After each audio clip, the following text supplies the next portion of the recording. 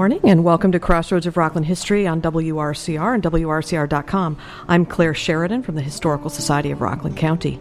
My guest today is Joe Allen, and we'll be speaking about his new documentary, Two Schools in Hillburn. The Historical Society of Rockland County is a nonprofit educational institution and principal repository for documents and artifacts relating to Rockland County. Our headquarters are a 4-acre site featuring a history museum and the 1832 Jacob Blauvelt House, located at 20 Zucker Road in New City. We're listed on the National Register of Historic Places and a designated New York State Path Through History site. Part of our broad and challenging mission is to share the history of Rockland with the public, and we rely on financial support from membership and donations from people just like you. Membership in the Historical Society is growing, and we'd love to count you as a member. Visit our website at rocklandhistory.org and click the membership button to join us. Before we begin, I'd like to remind our listeners that this is a call-in show, so please call us if you have a question or a comment. The number here is 845-362-0013. That number again is 845-362-0013. Good morning, Joe Allen, and thank you for being here today. Oh, it's a pleasure to be here with you. So before we launch into our discussion about your new documentary, Two Schools in Hillburn, for the few listeners who don't know you, why don't you tell us a little bit about yourself? Well, one of my significant jobs in Rockland County these days, or has been for more than 2 decades, is to be in charge of community relations for Active International. I'm also in charge of employee communications, and that's my primary point of contact for Rockland. I also am fortunate enough to be to head Active Cares, which is our philanthropic arm. And we created that in 1997. We're celebrating our 20th year of philanthropy in Rockland. And that is primarily what I do. And recently, last 5 years, I've been making documentaries.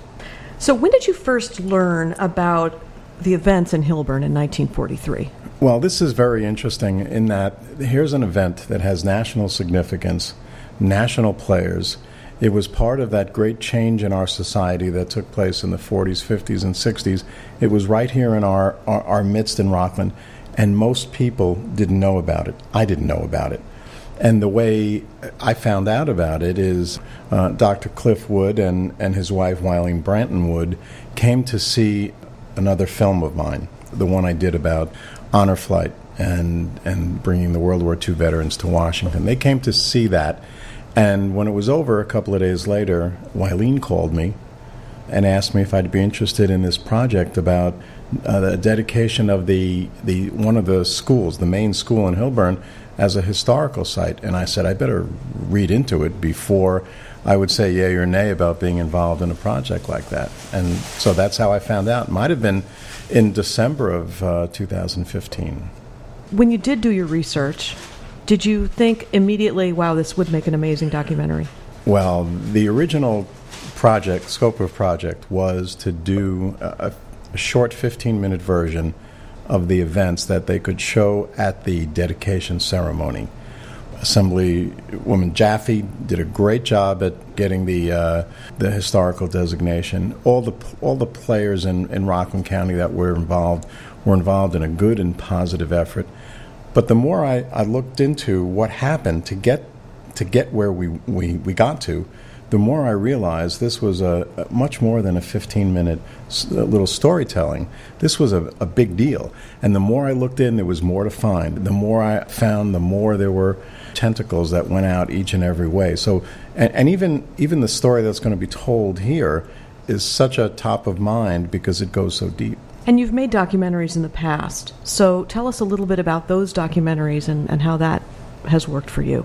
My entry into this space was with a film called 20 Million Minutes, and that was a film about the 11 Israeli Olympians. They were participants and coaches and judges who were murdered by Arab terrorists in 1972, and for all those years, the families of those 11 had been seeking to get a minute of silence, 1 minute of silence at the Olympics to commemorate the events and memorialize their loved ones, and they were never able to do it. the JCC of Rockland took it upon themselves in a moment of insanity, actually, to go up against the International Olympic Committee and demand that this take place. So that film was basically following what happened to get them to the London Olympics and come oh so close to getting that minute of silence. And then the second one I did was about this organization called Honor Flight that brings World War II veterans to Washington, D.C. so they can see the monuments and memorials that are in their honor and be celebrated both in New York and in Washington as the heroes that they really are. They never call themselves heroes. They never would. But we all know that they saved the world. So those were the first two. And the second, the one about Honor Flight is called Hudson Valley Honor Flight Generation Bridge. And now Two Schools in Hillburn is the third. So you're collaborating with Wileen Wood, as you mentioned before. Tell us a little bit about that collaboration and how that came to be.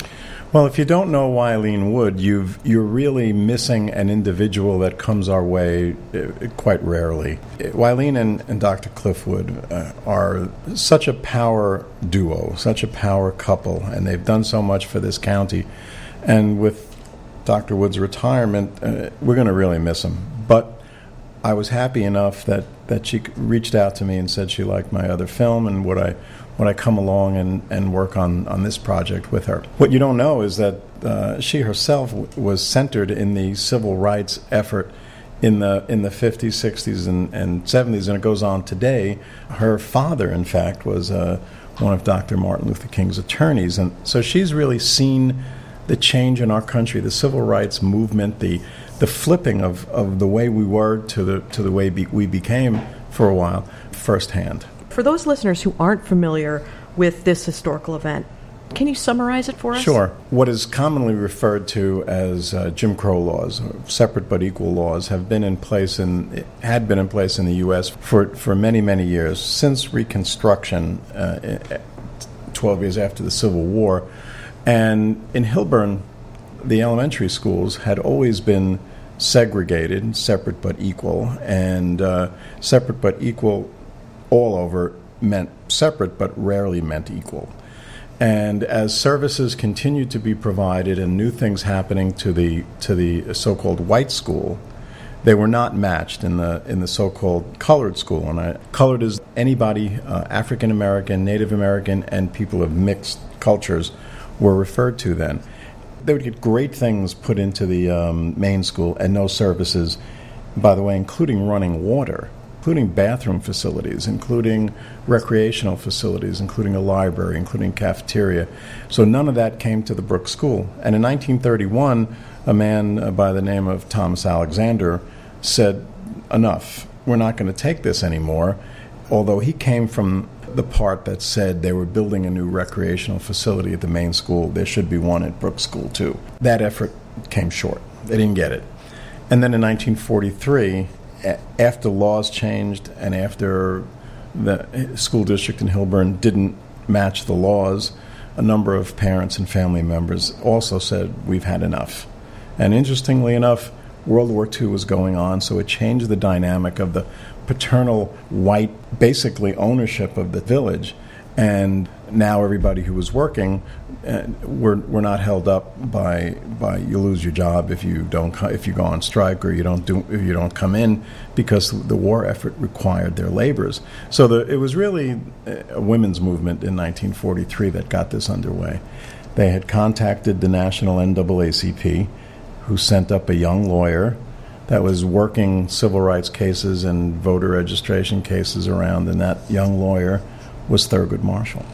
How did you go about deciding how to document this event on film? There were a number of issues that we faced. The first was there isn't a lot of material on film. There wasn't a great amount of video. There was no video. It didn't exist yet. There wasn't a tremendous amount of film because this was a suburban case that garnered a great deal of interest in the communities of color, but not a whole lot of interest around the country in the traditional press. So there wasn't really a lot of material, but we found a whole bunch. And the first thing we set out to do is talk to people who lived it, and talk to people who had researched it before, and talk to people who understood what it really meant to the folks up in Hillburn. And tell us a little bit about your team working on the film. Documentaries don't generally carry a large team. If you look, it always makes me laugh to watch the credits of any documentary. They're the shortest things that you can see. You watch a feature film and the credits last forever. Documentary credits last, boom, they're gone. We've used the same team that we've used on the other documentaries. A gentleman by the name of Chris Kenley is our director of photography, and as well as handling the editing. And the reason that I like Chris so much, and I believe he's one of the best filmmakers around, is that from the very beginning we went after the emotions, and emotions are found in the eyes. And I said to Chris during 20 Million Minutes and Honor Flight, let's go for the eyes. Give me some emotion. Give me all the emotion that you have. And we went about letting people tell their stories with their faces. So Chris Kenley handles that, and his team has done a great job on that. We've got some music from our pal Joe Durso, who runs the Rockland Bergen Music Festival and is very well known in the county. And I've gotten marketing help from Rockland Community College and a number of people that actually I tip my hat to you for all the help that you've given us. There are photos and visuals that we could never have found that you brought to us and were so gracious in letting us use. So, it's been a community kind of effort, and it's a nonprofit endeavor, so the community benefits, and it's been a community involvement all the way. Well, when I first heard about it was when I met Dr. Jackson, and I, too, thought, this is a story that needs to really be shared so it becomes more well-known, not just in Rockland, but everywhere.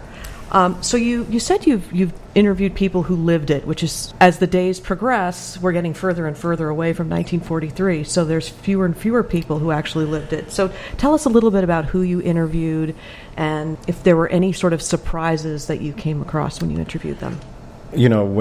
When you tackle subjects that took place long ago, you run into that danger all the time. Doing World War II stuff, which we're working on another World War II film that's just getting underway now, that this one is winding down. You run into that problem all the time. And if you can identify them and can go see them, do they remember enough? Are they involved enough to be able to know? But Travis Jackson, Dr. Jackson, was an enormous help to us. We met a woman named Glenda Royster, who was a student there too, who let us know that there were KKK and cross burnings in the community, right here in Rockland. And we spoke to Thurgood Marshall's son, John Marshall, in Washington. We met with the head of the NAACP Legal Defense Fund, who really laid out the case of what Jim Crow was and what it meant in Rockland. We talked to the county historian, Craig Long, who really is one of my favorite people, tremendous guy, and he really knows his stuff and set us straight in a lot of places. We talked to Chief Dwayne Perry because the Ramapo Lenapes were a part of this story as well. In fact, that's another entire story. We really couldn't do it justice to tell that story in this film, but that's another one that needs to be told. So we went down the line and spoke to folks like that, and then we spoke to Dave Farrison, whose mother was a student, and we spoke to Willie Trotman from the NAACP, and we spoke to historians like Jamila Brathwaite. So we ended up with I think 16 interviews. We used 14 of them, and I wish this film was way, way longer, because every one of them has a great story to tell. You're listening to WRCR and WRCR.com. This is Crossroads of Rockland History. I'm Claire Sheridan, and I'm speaking with my guest, Joe Allen, and we're talking about his new documentary entitled Two Schools in Hillburn. Our phone lines are still open, so please feel free to call us if you have a question or a comment. The number here is 845-362-0013. So right now, Joe, you're gearing up for the premiere screening of the film. Tell us a little bit about that. I just want to touch on something that I unfortunately left out in my last statement back to you, and that was on the fact that we lose our history. With people passing all the time, we stop having a one-to-one possibility of people who lived through history. When we did the World War II film, we brought the veterans into schools with us to talk to the high schoolers because this was a group that was never going to get to speak to a World War II veteran. It just didn't fit. And every educator and every student that we spoke to there was astonished that these guys and women that went through what they went through, but they don't teach this anymore in schools. And that's a real problem. We teach to the book, as we all know, and it's a terrible problem that there's very little context given. You know, these kids were asking the veterans, "Where'd you sleep? What were you afraid of? How often were you able to write your parents? Did you meet any friends that you still have?" These are things that you would never encounter in school books today. And that was about to happen. I saw it happen with 20 Million Minutes, too. If it wasn't for some of the family members, that story of what happened in Munich would have been gone. And this story in Hilburn would have been gone unless we speak about it. So that's why it's incredibly important to talk about it. And in fact, I have a nonprofit that was created to tell the stories of the past that relate to the present. So that was what I wanted to say. And now, as far as the event, it's May 20th at the Cultural Arts Center at Rockland Community College. 2 showings, 5 and 7, and a reception in the middle. So we have a caller, so we're going to say good morning. You're on the air. Hello. Good morning. This is Ellen Jaffe. I was listening to the conversation, and I'm so pleased that you did a film regarding this issue. You know, I've been working on it for a couple of years, Yep. and actually worked with them, with the leadership in the Alpha Phi fraternity, and they came up to Albany, and we did a Thurgood Marshall Day in New York State. And that event, really, and the effort, as you were discussing, and that's why I called, because it is true.